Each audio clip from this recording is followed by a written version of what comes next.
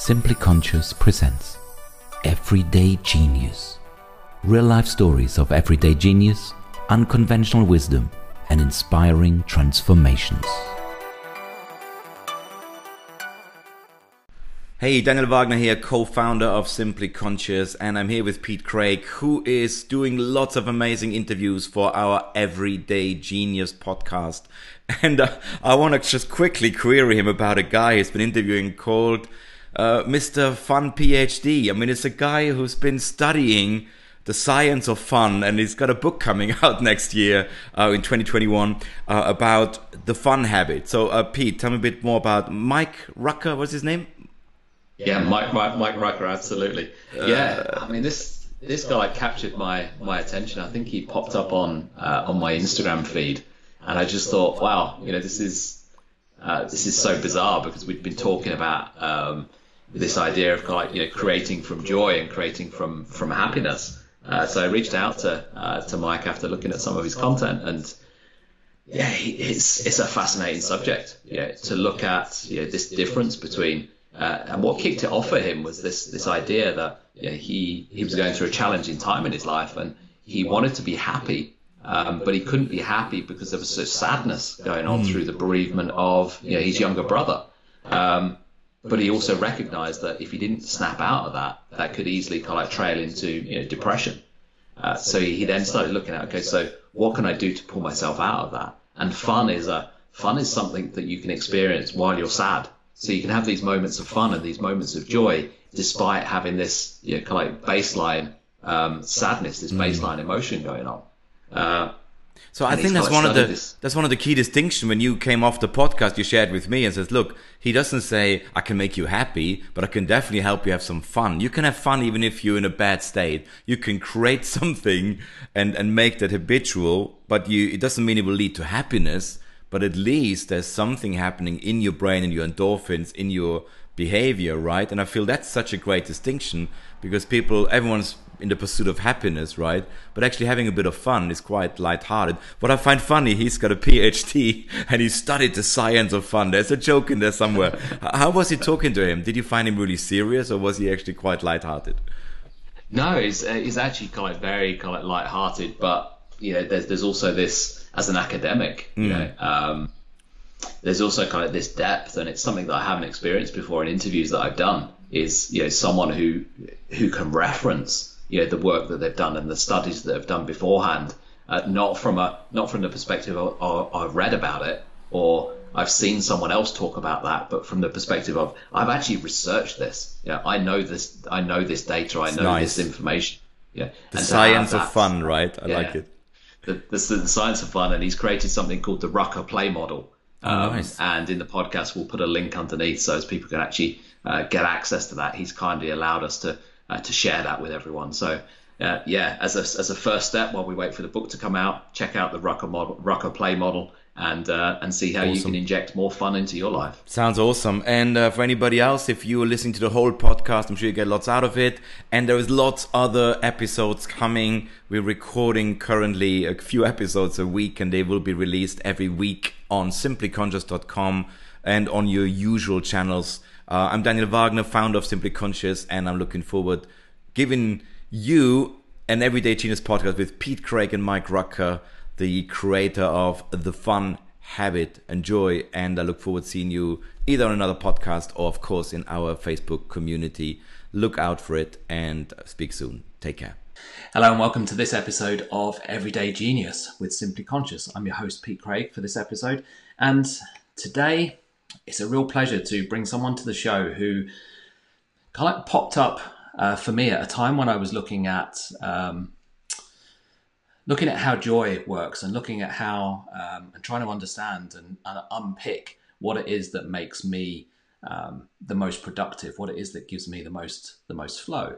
And one of the things I recognized personally was that when I'm in a state of joy, everything else follows on. And it was while I was looking at this and how this plays into my everyday world that this article popped up. And this guy was talking about fun and how important fun is in life. And it really struck a chord with me. So I looked into it a little bit more, and it turns out that this is an area of study. This particular gentleman has been looking at the science of fun, and it's a real thing, yes. And we'll talk a little bit more about it in a second. But let me just give you a quick introduction. So today's guest is Dr. Mike Rucker. Mike is a peer-reviewed author. He's got over a decade of kind of experience. The interesting kind of thing that I find is that he's always worked in this kind of space of health and wellness, and has been at the forefront of that for a number of years, and was actually kind of voted as one of the kind of the top influencers, top 10 influencers in that space. He'll tell us more, but he's been featured in the Wall Street Journal, in Forbes, and in CIO.com, and lots of other places. Next year, his much-awaited book is released, The Fun Habit, and we'll talk a little bit more about that. But for now, please join me in welcoming Dr. Mike Rucker. Hello, Mike. Hey, how's it going? Very good, thanks. Very good. Cool, lovely to see you. I know it's early there, so thank you for taking the time to get up and spend this, join us for this podcast. Of course, my pleasure. Looking forward to it. Excellent. So before we get started, I really want to just ask a couple of questions, and these are questions that we ask of ourselves each day. Sure. And I find that they really set me up, and everyone that we ask these questions to seems to it makes them pause for thought. And the first one is, what's alive in you right now? I think this idea of looking at how we can sort of expand people's positive, valence and improve emotion across the board.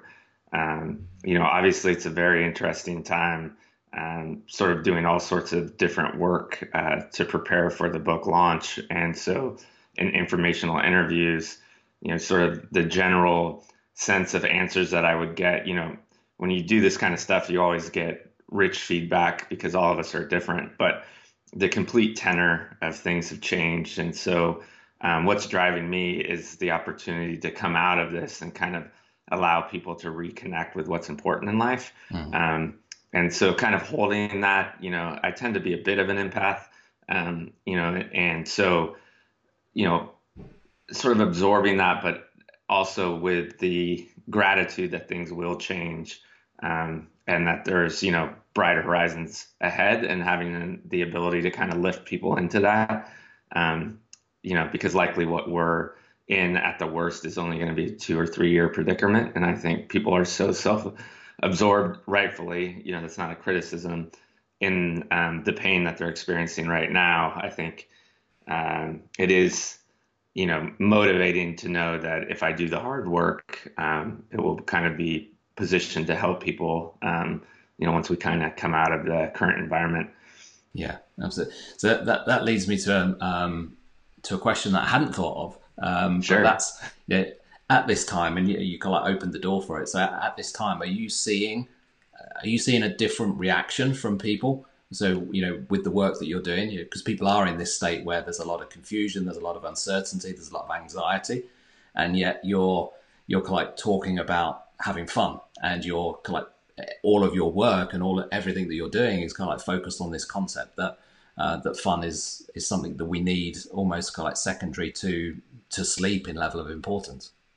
Yeah, I think we're it's obviously we're only like 5 or 6 weeks in, at least especially here in the States, since we we're late to the game, but obviously now trying to win the first place prize. Yeah. Is the idea that you can coexist with different emotions. One of the nice things, about our brain is it is hard to be in one space or the other. But one of the problems when you are sort of in crisis mode is, this survivor's guilt, or that's not really the right term because it's something different. But, this idea that I can't find joy in the moment because things are so dire. And I think at least the people that resonate with my work, in this time in particular, are finding that helpful, that, okay, it's okay to be worried. And especially some people are in an immense amount of pain, folks that have lost their job, that and things of that nature, economic pain. There needs to be time to process that and hopefully, stack the deck so that you can come out of this okay. At the same time, there's still folks around you and opportunities where you're not going to be able to be productive, and you do have a choice of how to spend those moments.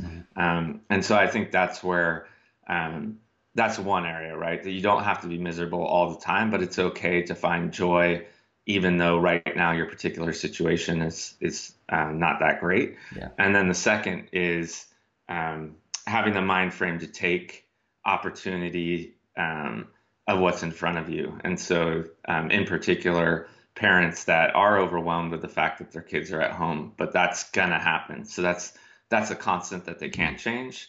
And so they have the opportunity to either use those opportunities for fun or spend that time, bickering and trying to use it, in a way, as a teachable moment or whatever. Yeah. And, obviously I advocate for the former, because this isn't a situation that, your children necessarily understand, but they're certainly going to look to you as a teacher. Are you teaching them resilience and to make the best of what's in front of them, or are you teaching them to freak out in any given situation and to just be quiet and meek? And I think a lot of people sort of need that extra nudge to understand, when you freak out and yell at them and tell them to be quiet, one, it's not that fair, because they didn't put themselves in this situation. It wasn't like they got suspended from school, right? Where again, maybe that would be more appropriate for a teachable lesson. Yeah. But two, you're in it. So this is gonna happen and you have that choice. Yeah. And then, it amplifies, right? Because again, you're also teaching in that moment of how to react to any given situation. So, yeah. You kind of mentioned that, something there about this, this ability to have these kind of two states or these two kind of emotions going on. And that was something that, although I was aware of, it really hit home when, we had our kind of pre-interview chat, and you talked about how, you started off looking at kind of happiness. And the reality is you can't be happy and sad at the same time, but you can be sad and experience fun or experience moments of joy. Yeah. And that for me was, it was an interesting reminder. Is that kind of like the kind of basis of the work for you, this understanding or this difference between, a state like happiness and, something that is perhaps more momentary, which is fun and joy. Yeah, and I think that's where I've been really geeking out, right? So this idea of subjective happiness has kind of been made up, right? I mean, it's an academic measure that we look at. And so, oftentimes academics, to sort of understand it, will either give a very episodic instrument and say, hey, tell me on a scale of 1 to 7 how you're doing, or they'll use technology like smartphones or beepers and sort of check in with you throughout the day, right? And so that provides some provocative information, like, one of the most telling now, I've kind of built up kids and what we should do. The darker side of that is, I think this research was done by Dan Gilbert, is people with kids, oftentimes when you check in on them, they aren't that happy, right? So there is sort of this realization that, there's some things that we have a bias towards thinking might bring fun into our lives, and oftentimes because that's still a responsibility, might not. And so this idea, to get back to your question, happiness is really just a checkbox, right? Like, we think about it in that context and we sort of build it as a construct in ourselves. Depending where you live, happiness also is reliant on a set point. So, depending on your economic social class, or perhaps, your environment, you're sort of, measuring your happiness against that. What I like about fun that's different is it's very inherent, right? And so, you see that all the time. Two children that don't even know each other and perhaps don't even speak the same language can go out and find this thing that's fairly close to flow. You mentioned that at the beginning, where you're just really engaged in an experience that brings in positive emotion, geeks like me call it valence, and just get that enjoyment, the gift that the universe has to give us, that it's provided, that's very raw. And then if you feel necessary, you can go journal about it later, right? Yeah. And like provide context and add words in your language, that's going to sort of pervert what it really just happened, because, you only have a limited set of words in any given vocabulary for whatever language you speak, which is fine. We need all of those tools to advance. But yeah, so that's where I really see the delineation is like, happiness is this collective of experiences that we get to ruminate on. And certainly I advocate for, finding more fun in your life so that you can build this corpus of experiences and feel like you're happier. And we know that will happen over time, right? It's clear. There's a gentleman by the name of Killingsworth and others that have looked at, when you're able to index more positive experiences throughout your life, obviously that correlates with less depression and less issues of mental illness. But at the end of the day, one is sort of a feeling, the other is very action oriented. Yeah. And it also gets your mind into the process. So I think that's, one of the things in my work, and this is, very much a self experiment, but as I was sad, I guess just a quick backstory there was my brother passed away in 2016. So, I kind of needed to get myself out of that situation of feeling despair about it because it was kind of sudden. And so, episodically finding ways to have fun and not skirt per se the fact that this bad thing had happened to me, but create an index of things that I had to look back on and realize that I had more agency than I thought about how I do spend my time, instead of this sort of philosophical understanding of what happiness was and why I wasn't happy. I think that's the difference, right? Is that there's one that's a result, and then there's one that's a process that can be ongoing that you can, really find a lot of pleasure and enjoyment in. And so I choose the latter. Yeah. Cool. As you've been talking, this one like just popped into my head, and that's, so when we think about the way we construct kind of our lives in our heads is kind of like very linear. So we use memory, to create this linear kind of like process and history that we can reflect back on. And you stated there, that happiness is to a large degree predicated on our interpretation of those things. Is there something that, or have you found within your research that would indicate that actually fun is less based on, the experience of fun is more of a feeling, more experiential, so rather than kind of like memory based? So it's almost like being in that flow state. Do you understand what I'm trying to say? It's kind of like there's one thing that's based a lot on memory and on looking back, and the other one is just kind of like there. It's you experience it, and yet you don't experience it. It's all encompassing rather than a mental construct. Yeah, and no, that's exactly right. So, so most of emotion is going to need to be evaluated, right? And so, but you've hit the nail on the head. The reason that I do like this with regards to dialogue about how we can live lives where we do find more joy is it is very much in the moment, right?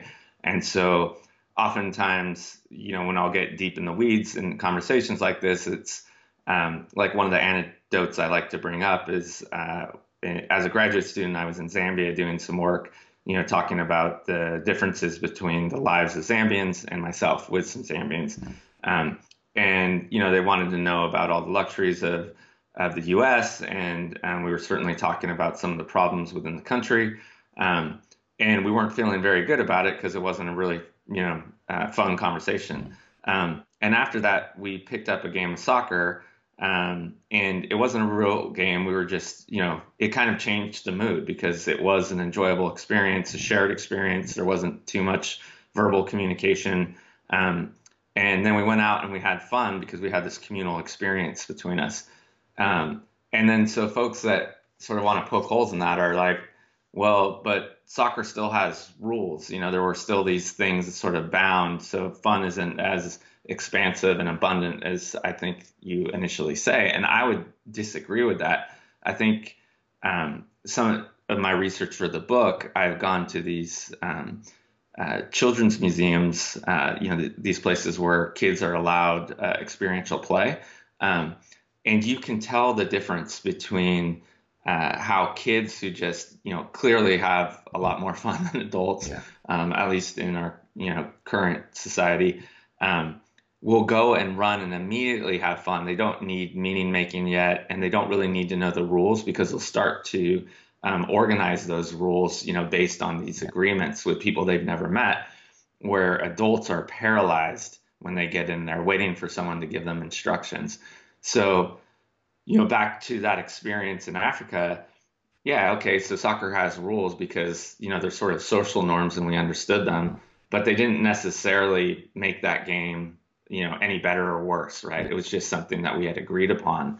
And so it's really hard for adult brains to go back and go, oh yeah, I remember in the park, I didn't really know what soccer was. I just knew that if I kicked this ball, it was fun. Yeah. And you can see animals play with balls all the time, right? And so we sort of, we are meaning makers as humans, right? So we want to, put some bounds around it that could potentially make it more fun. But all of those are happening in the moment, right? Mm-hmm. And so you can evaluate something to make better choices. But to your point, that's, sort of at a later time. And oftentimes overthinking that kind of stuff isn't fun, right? Another good example are in vacation studies, folks that sort of overthink the fun they're going to have in an upcoming vacation versus people that are just sort of live in the moment. So as things, ebb and flow, they're like, okay, and sort of adjust.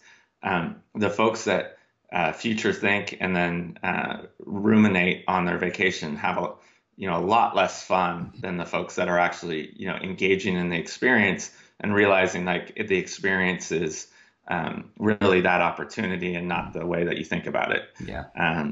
So there is these huge ego aspects to, using it as a tool that are important because, yes, it very much is in the now, as Tolle would say.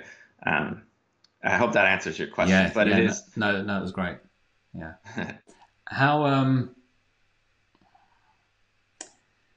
so it sounds like, your research is suggesting that, as humans, we've forgotten how to have fun. We've forgotten how to, access that place. And I'm glad you brought up that example of the study in the museums, because I was listening to another interview that you'd done and you talked about exactly that, about how, kids will just go in and start stacking the blocks up in random formations, whereas the adults won't do anything until they're told the guidelines of how to function in that environment. Is there what's the evidence that supports, from a psychological perspective, how we change? So the most important piece to this is our fear of being judged, right? So this is one that I can't take credit for, but is often used in the context to highlight what you just asked in a great way. So I hope to do it once and get it filmed, but I can't take credit for it right now. I think who I saw do it in person is David Kelly from IDEO. But the exercise is you get a bunch of people in a room that have never met each other. So generally like at a conference or a TED Talk or something of that nature. And you have each other, you pair up, with preferably someone that you've never met. And you do the fun sort of exercise of drawing the other person. Yeah. And so you don't really know why you're doing it, but most people love to draw. I think there are these like sort of commonalities of, one thing isn't always fun for everyone, but for whatever reason, drawing and dancing seem to be fairly communal. Yeah. Anyway, so you draw this caricature of your neighbor, and then you're surprised to find out that you have to show it to the other person, right? And so the first thing that adults do, as a majority, so not everyone, but most of the people in the audience, the first thing they'll say to their partner is, "I'm sorry." Even though everyone's smiling and the exercise was super enjoyable, at that moment they are so afraid of being judged. No matter how good the character was. Kids will just openly, just start giggling and like sharing and like, this is so fun, like, look what I did. And so, that what that exercise highlights is that we're all just afraid of like, because our realities, they call it, the looking glass, are sort of, as we age, get built on the perceptions of others and not necessarily what we feel is important.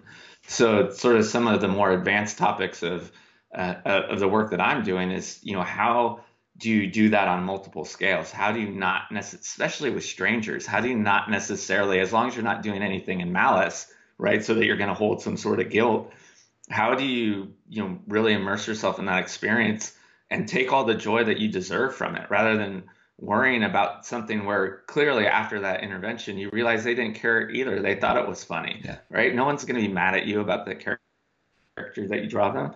And then the second is how do you mitigate the fact that, for us, subjective happiness is so dependent on a reference point, and take control over that. So, and even that one is difficult. I mean, that's something that's an ongoing process for me, and I've been living this right now for half a decade. Is okay. We are predisposed to having to live up to the Joneses, and that, that data is not just social psychology. I meant, it's very much marketing as well. And we use those tools as marketers all the time, right? But we do have agency once we're aware of it to be like, okay, I can still say that I want these things, but what do I want in comparison to like me, not, my neighbor. And that has huge benefit for obvious reasons, because then you're living a deliberate life and not necessarily, letting life sort of dictate what you feel is important. Yeah. No, absolutely. I think we all have these views or these thoughts of what people are going to think, of how people are going to judge. And Brené Brown talks about this. The story I'm telling myself when someone doesn't react in the way that you expect them to react. It's not because there's anything wrong. It's not, but we play a story within our own heads that says something different, which kind of like is exactly what you've just been saying. We have this fear, and we build this fear up into something that debilitates us and makes us react in certain ways that aren't in joy. They suppress that. They suppress that fun. They suppress that ability to just be in the moment and express ourselves. Absolutely. Right. And in an unauthentic way, unfortunately. Because then all of a sudden we separate the I from me, right? And we're living up to something that's not, again, is subjectively created and not necessarily deeply inherent, which is a shame. And then that's, a little bit above my pay grade with regards to my understanding. But those deep divides, I think have been shown to, elicit despair, because there is that dissidence, right? What I know more intimately, feel more qualified to talk about is, especially when we start to use subjective measures as a gauge, I have looked at when we start to measure the gap between the distance of who we believe we are and who we want to be, then all of a sudden we identify with the person that, the current state of our identity, and that can make us feel like the other is not achievable and people will give up, which is really unfortunate. So another reason that I really like this construct of fun is that, again, it's not results oriented. It's this process that, okay, so you might not necessarily be where you want to be. Like back in 2016, I wanted to be happy, right? But that just wasn't going to happen. So what step can I take today? And then I just really started enjoying that process. Well, you know what? Having a little bit of fun is a lot better than not. So let me do that again tomorrow. Let me do that again tomorrow. And then, sooner or later I felt healed, rather than, looking across this big chasm of like, holy shit, man, how am I going to get through this? So I just want to like go back to that, because it was my intention to talk about the backstory. Sure. What triggered all of this. But we kind of like went in deep straight away, which I love. But you've kind of like lived your research yourself, haven't you? You've kind of like been your own to a large degree, your own guinea pig. Yeah, I mean, and the backstory isn't that important unless people feel like they want to be connected to how this kind of came about. But I mean, so the short version is it just had a lot of bad stuff happen all at once. And before that point, I had done a ton of research and sort of was part of the infancy of the positive psych movement. So I had, understood what, some of these basic interventions for happiness, and they had worked pretty well up until that point. But I got so, knocked on my butt with my brother dying, and then, I had been an avid triathlete and found out that I had to get a hip replacement, which means I haven't run really competitively since then. And then we ended up getting relocated by an opportunity my wife had. So we left all our friends and family. And so all these, pro-social behaviors that we had that were sort of, lifting me up, the ability to stay healthy and sort of engage in the identity of a runner and stay well that way. And then obviously this intimate understanding that time is a lot more finite than I had given it credit. These tools that I had at my disposal just weren't working. And so, that's kind of what led to this path, is that there was no way for me to sort of orchestrate a way to get me happy. But I was sick of kind of living in negative valence and always sort of feeling sad. And so that was the beginning of this journey. Yeah. And then, as I got into it, realizing that, we're just not talking about it enough. And so what I find really interesting now, in the context of it, we talked about sleep a little bit and how that's, all of these ideas kind of ebb and flow, which is good, right? Because, we can't really understand everything in life, right? We've got to pick what's important. And so our experiences, if you want to boil it down to its essence, are really two things, right? They're the event and then the way that we interpret the event. Yeah. And there, you mentioned Brené Brown. There's a whole host of folks, both Sam Harris and Dan Harris and all, people that are talking about savoring and mindfulness. The way that we sort of perceive our experiences, I feel like there's some really, really good thought leadership that, behind that, and with a lot of different philosophies that you can kind of pick from for what works with you. But there's not enough of us talking about the agency that we have for the events in our life, especially right now, with the WHO coming out last year. Obviously, the WHO is immersed in some other issues right now. But last year, the big topic was burnout. And that's because we are overprescribed, right? We've overprescribed our children. We've overprescribed ourselves. There's as adults are living longer, folks my age are living in the, what they call the sandwich generation. So not only are we the primary caregivers for our children, but also our adults. Yeah. And so we've completely devalued self-care, right? And so there needs to be this reminder, even though it's pretty rudimentary, that we do have a little bit more agency than we think to intermix these quote unquote events, in our 168 hours in our week.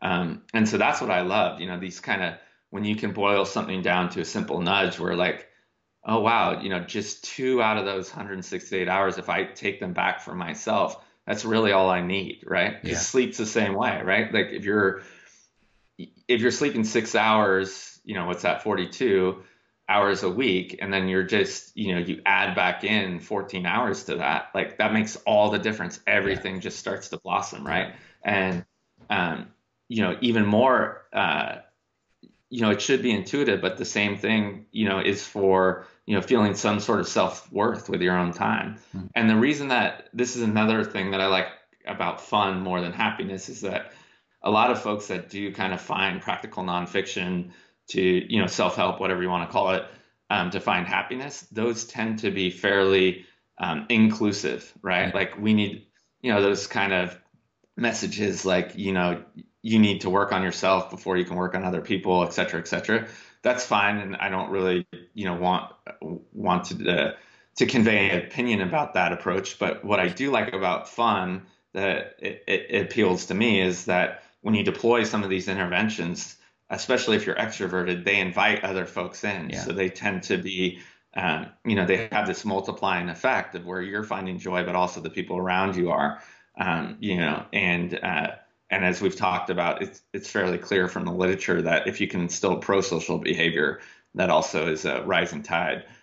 So that's why I like it more than, some of these things that tend to be more introspective, where you're not really helping anyone else out besides yourself. So I'm not saying that those are selfish by any nature, but I'm saying if you do have the choice, why not choose one that, it's also going to sort of, have these interesting side effects. Yeah, I mean, it's kind of like, those just a simple act of, smiling at someone. That smile, kind of like for no reason, causes the other person to smile, and that act of smiling, it's been studied, no end of times, that just simply the act of smiling changes your body chemistry and improves your mood. So just that one simple thing, that one simple interaction with one other person, makes a huge difference. And I think a lot of what we've done, and social media perhaps hasn't helped with this, is we've lost the ability to connect with other people. We've become much more insular. We've become much more guarded about our emotions, and about how we share, how we feel. Yeah, and that includes fun. No, that's exactly right. So I don't think this is a tangent, but I'm going to bring it up because it's one of the funner interventions. So on the happiness track, right, the big one that's talked about quite a bit is this gratitude letter, which I think is great, especially because in essence, it's one that sort of touches with stuff that I advocate, this idea that you write a letter of gratitude to someone, and then you actually go and visit them and read it out loud. Mm-hmm. And Marty Seligman, I think, is the one that's done a lot of work in that particular area. But the one that I like, that's more in line with sort of my narrative is work out of Virginia, the Professor Timothy Wilson, where you buy a gift for somebody, kind of like Secret Santa, and you give it to them, but you don't tell them who it's from. So we know that gift giving kind of has this, we talk about all the time, right? Like random acts of kindness, that's been well studied. You pay for the toll behind you. But what Dr. Wilson found is that if you don't tell somebody who, you do it anonymously so they don't know. But there is obviously like aspects of the gift where they know it wasn't just a random stranger, so that they have to guess who it was, and you never tell them. You sort of expand the benefit of that, because talk about a fun intervention, right? It's fun to get a gift, you accept it, and then that the joy from that tends to be fairly episodic. Mm-hmm.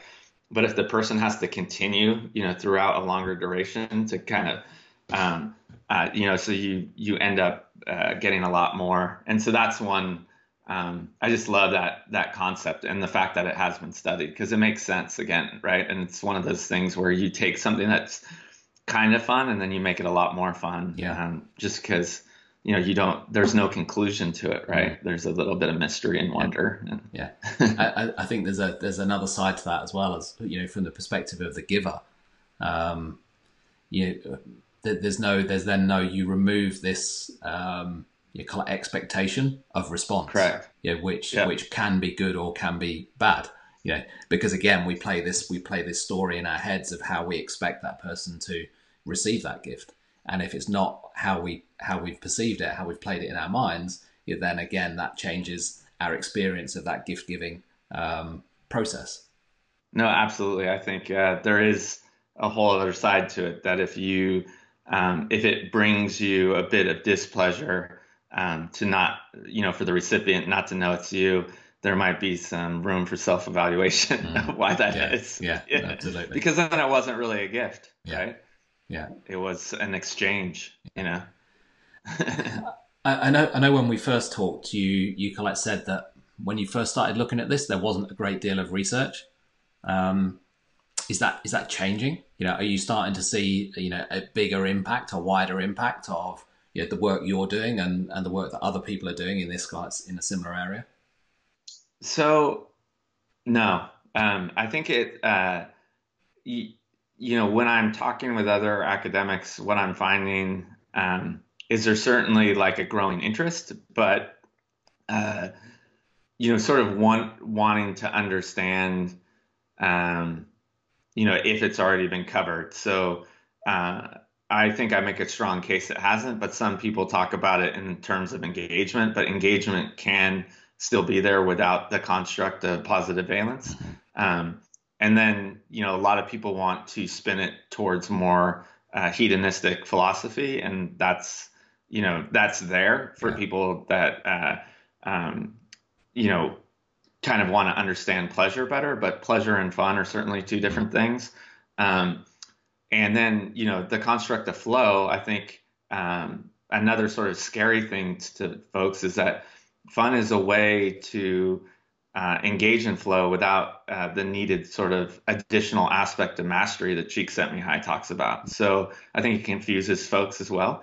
But it's definitely gaining steam. And I think, this idea of how we look at leisure, especially with social media, is gaining importance, and it can be applied so many different places. That's another, problem with pure science, is that it often has to, and I this isn't a critical viewpoint. It's more just, this is how good science works, right? Is that you do need some reductionism so that you can, have further study. Yeah. And I think that's where I've chosen to take advantage of the fact that I'm writing a book and not, publishing this particular, thought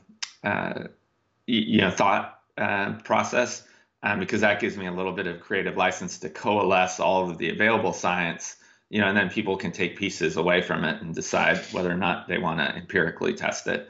But I've brought together 300 plus different studies to sort of make my arguments, and so we'll see where it goes. Yeah. And because I think where I've been watching things unfold right now, because fun is an emotional state, right? I mean, in essence, it's anything that has positive valence, yeah. Right? And so there's a lot of work being done right now on emotion, and so I'm kind of sitting on the sidelines to see how that unfolds. Yeah. And this idea of arousal and valence, and then are emotions really feelings, or is it something separate? Mm-hmm. And so because I'm taking an action-oriented approach, I'm like, okay, you guys figure that out at the same time. Let's still advocate for the fact that we do have agency to feel a lot better than we are right now. Yeah. Because that's important. Yeah. Yeah. It's something I want to just touch on as well, because I know it's I think it's still relevant. It's still relevant. Sure. And you've written a couple of articles about it, and we mentioned it just before we started the call, and that's kind of like this culture of kind of like hustle, and especially within the business kind of like environment and the startup space, and so many people kind of like aspiring to be like the influencers who bang that drum. Sure. How much of a negative impact do you think that's had on us? So I think what it's done is created, sort of some false promises. So the one thing that, when you boil down mastery or, celebrating our heroes within a meme, you don't show the backstory, right? Mm-hmm. So I think, in regards to things that are very digestible, oftentimes the people that, do well communicating the perils of this show the iceberg, right? Mm-hmm. So I guess we'll cure bad memes with good memes, right? So the meme is this iceberg, and it shows, the tip above the water, and like, these are the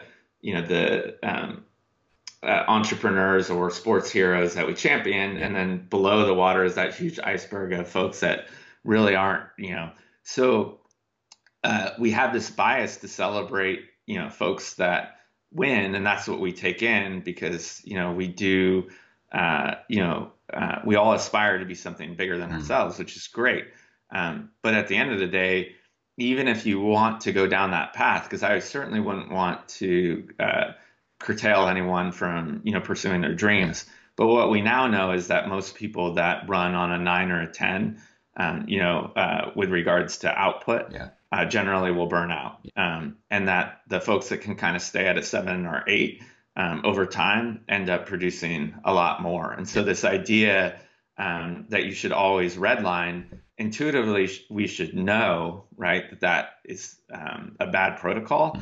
But ultimately we succumb to it because these things are so prevalent because they're exciting, right?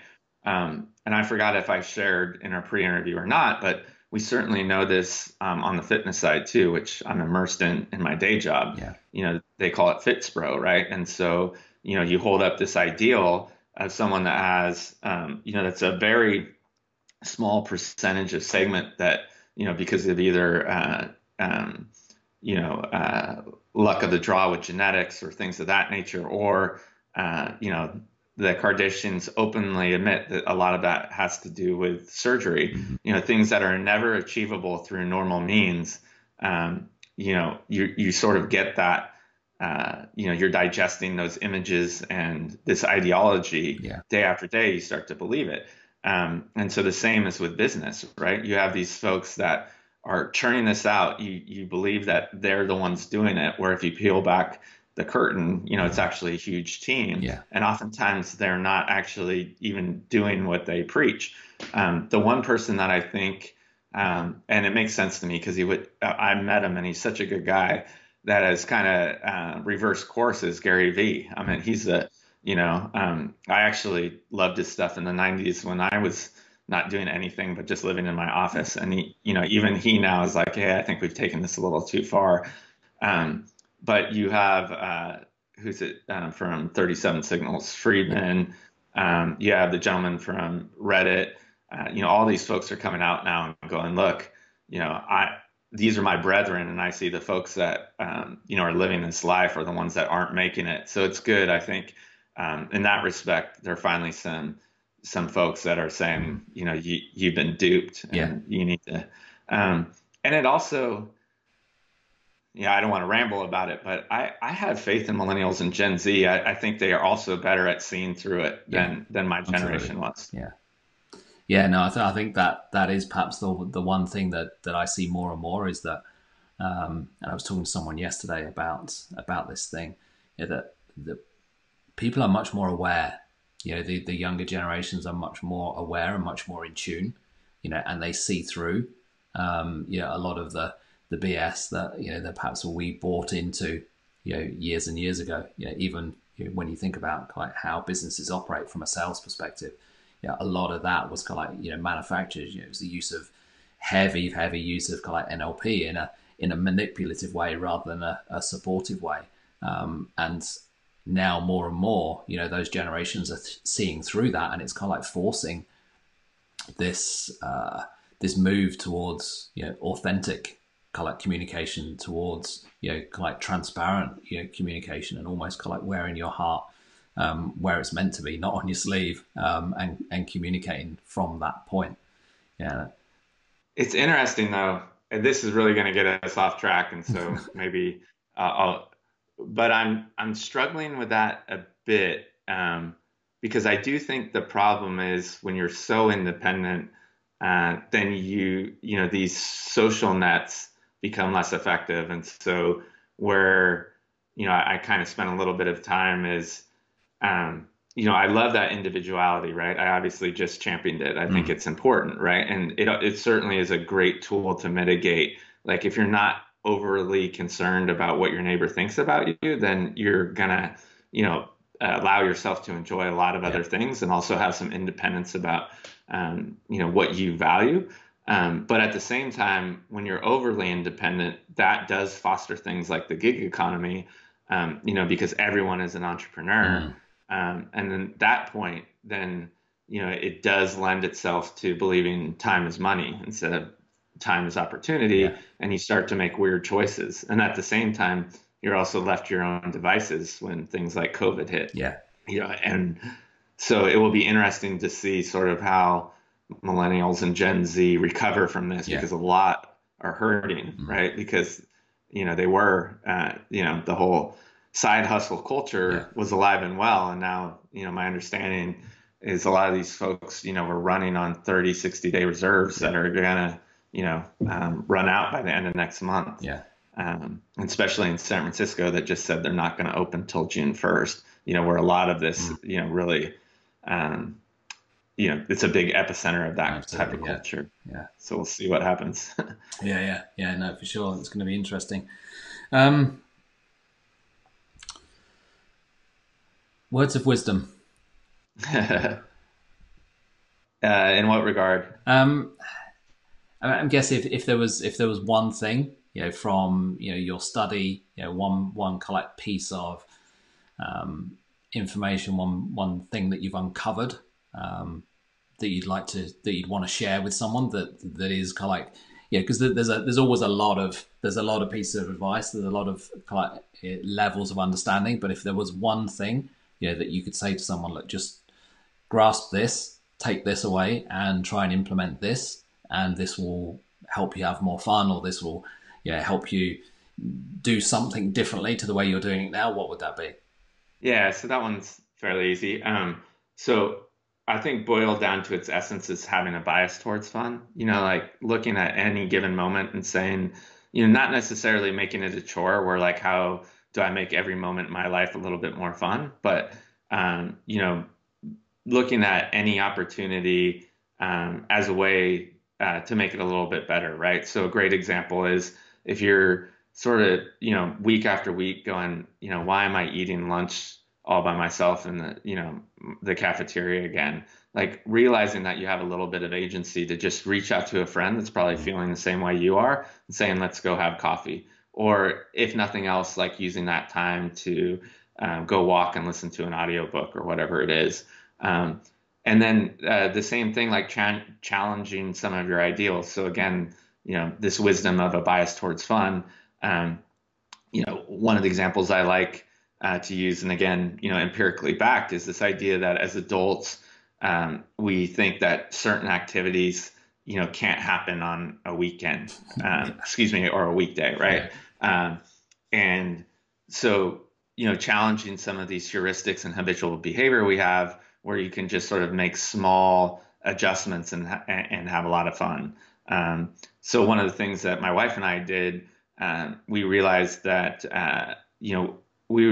some of our friends were able to afford full-time care and we never could. So that was just something that wasn't going to happen. But at the end of the day, there were some things of duties as parents that weren't bringing our kids joy or us joy, primarily the bathing ritual, which if you have a full-time nanny, it's not that big of a deal, but to have, a socially acceptable sort of understanding is that it is a little bit weird to have, a transient babysitter do that duty. Yeah. And we're like, wow, that's just kind of this social agreement. Like what's different from someone that only comes over 6 hours, a week versus 40 because we can't afford the 40. Yeah. And so we just made that adjustment. We found someone that, we trusted, and, basically in increments bought what we could afford, and then started having dates together. And so the kids absolutely loved this person and, got time away from us. We got time together and reconnected as a couple. And so, it wasn't just like this episodic opportunity for fun, because we sort of had this bias and we're looking for these opportunities in our life. We got a little bit creative, challenged some, social norms. And now, up until COVID, had this, amazing opportunity to rekindle our relationship. And again, our kids were better for it because, we introduced a new stimuli into the house that they absolutely, that had the type of energy to foster, fun and play in an environment that they wanted. So, anyways, bias towards fun. That's my wisdom. Yeah, no, I love that. And I love the fact that actually just by, that very act, not only has it kind of like brought, had a positive benefit for you and your wife, but it's also then had a positive impact on, on the kids, and it's allowed them to experience a different kind of fun. And it's almost like, through your actions, this is kind of like leadership, from leadership from the front. Is you're demonstrating how having that kind of ability to, and my business partner refers to this as kind of like permission to change your mind. by doing that, you're almost kind of like giving them permission to have more fun as well, and giving them permission to explore the boundaries of what is deemed kind of acceptable by whoever. These are rules that someone made up but don't necessarily fit. Well, and it all involves a little bit of risk too, right? Like I always, it pains me a little bit to think that people think I'm marginalizing, that, some of this, if your ethos is inherent safety, right? Like certainly, the one thing when folks come out, and I guess maybe it's part of the necessity of branding or whatever, that some of, what we say is going to be applied to all folks. Like, I get it, fun night might not be for everyone. There's certainly, I'm sure folks that love goth would probably never even listen to this podcast, right? And they're great people. And like, so there's probably a system for them.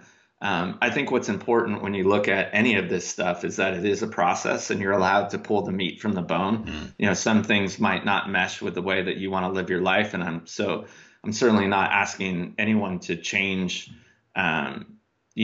aspects of themselves that are in line with their identity. Right. But certainly I think the one thing that we all, most of us as a generality do want to, feel this quote unquote, greater happiness in our lives, and because fun is such a broad spectrum of how to do it, like all, really all it entails is finding ways to increase positive valence. That gives anyone an opportunity to do just that. And that's why I like it so much. Awesome. Yeah, I love that. And just to wrap up, so I shared with you our like 10 ways to access your inner wisdom and ignite your genius. Which of those kind of like really stood out to you? Which of those resonates with you? Or it may be one, it may be two, it may be none. No, I liked them all. I think Get Real was definitely part and parcel with all the stuff that we talked about, right? Really understanding, are these choices yours, or are they ones that you're making based on pre-existing heuristics that were probably developed from folks outside of that are part of your external environment and, part of your own identity. And then, what we just spoke about is very much in line with that. Right. So I really like that one.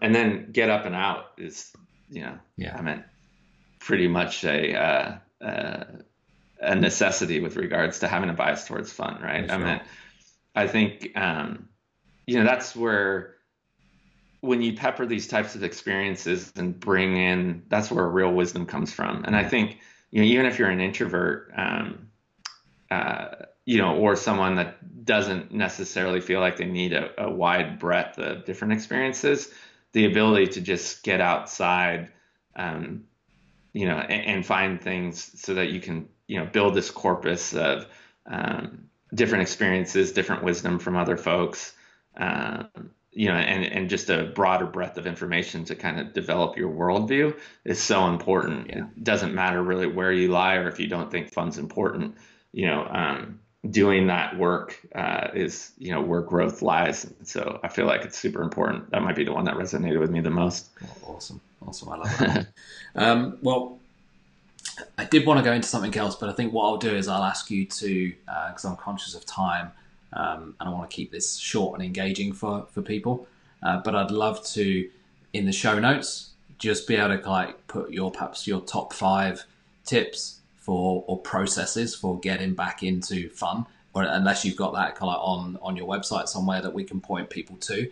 But just so as people have got a start point until your book comes out. And then when the book comes out, they can read that and they can take what they want. But for now, if you can share with me come out afterwards those top 5 things, and we'll post those into the show notes as well.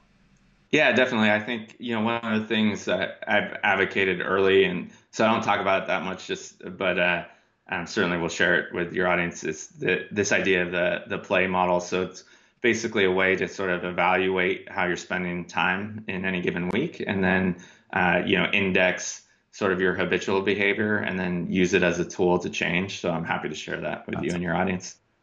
Awesome.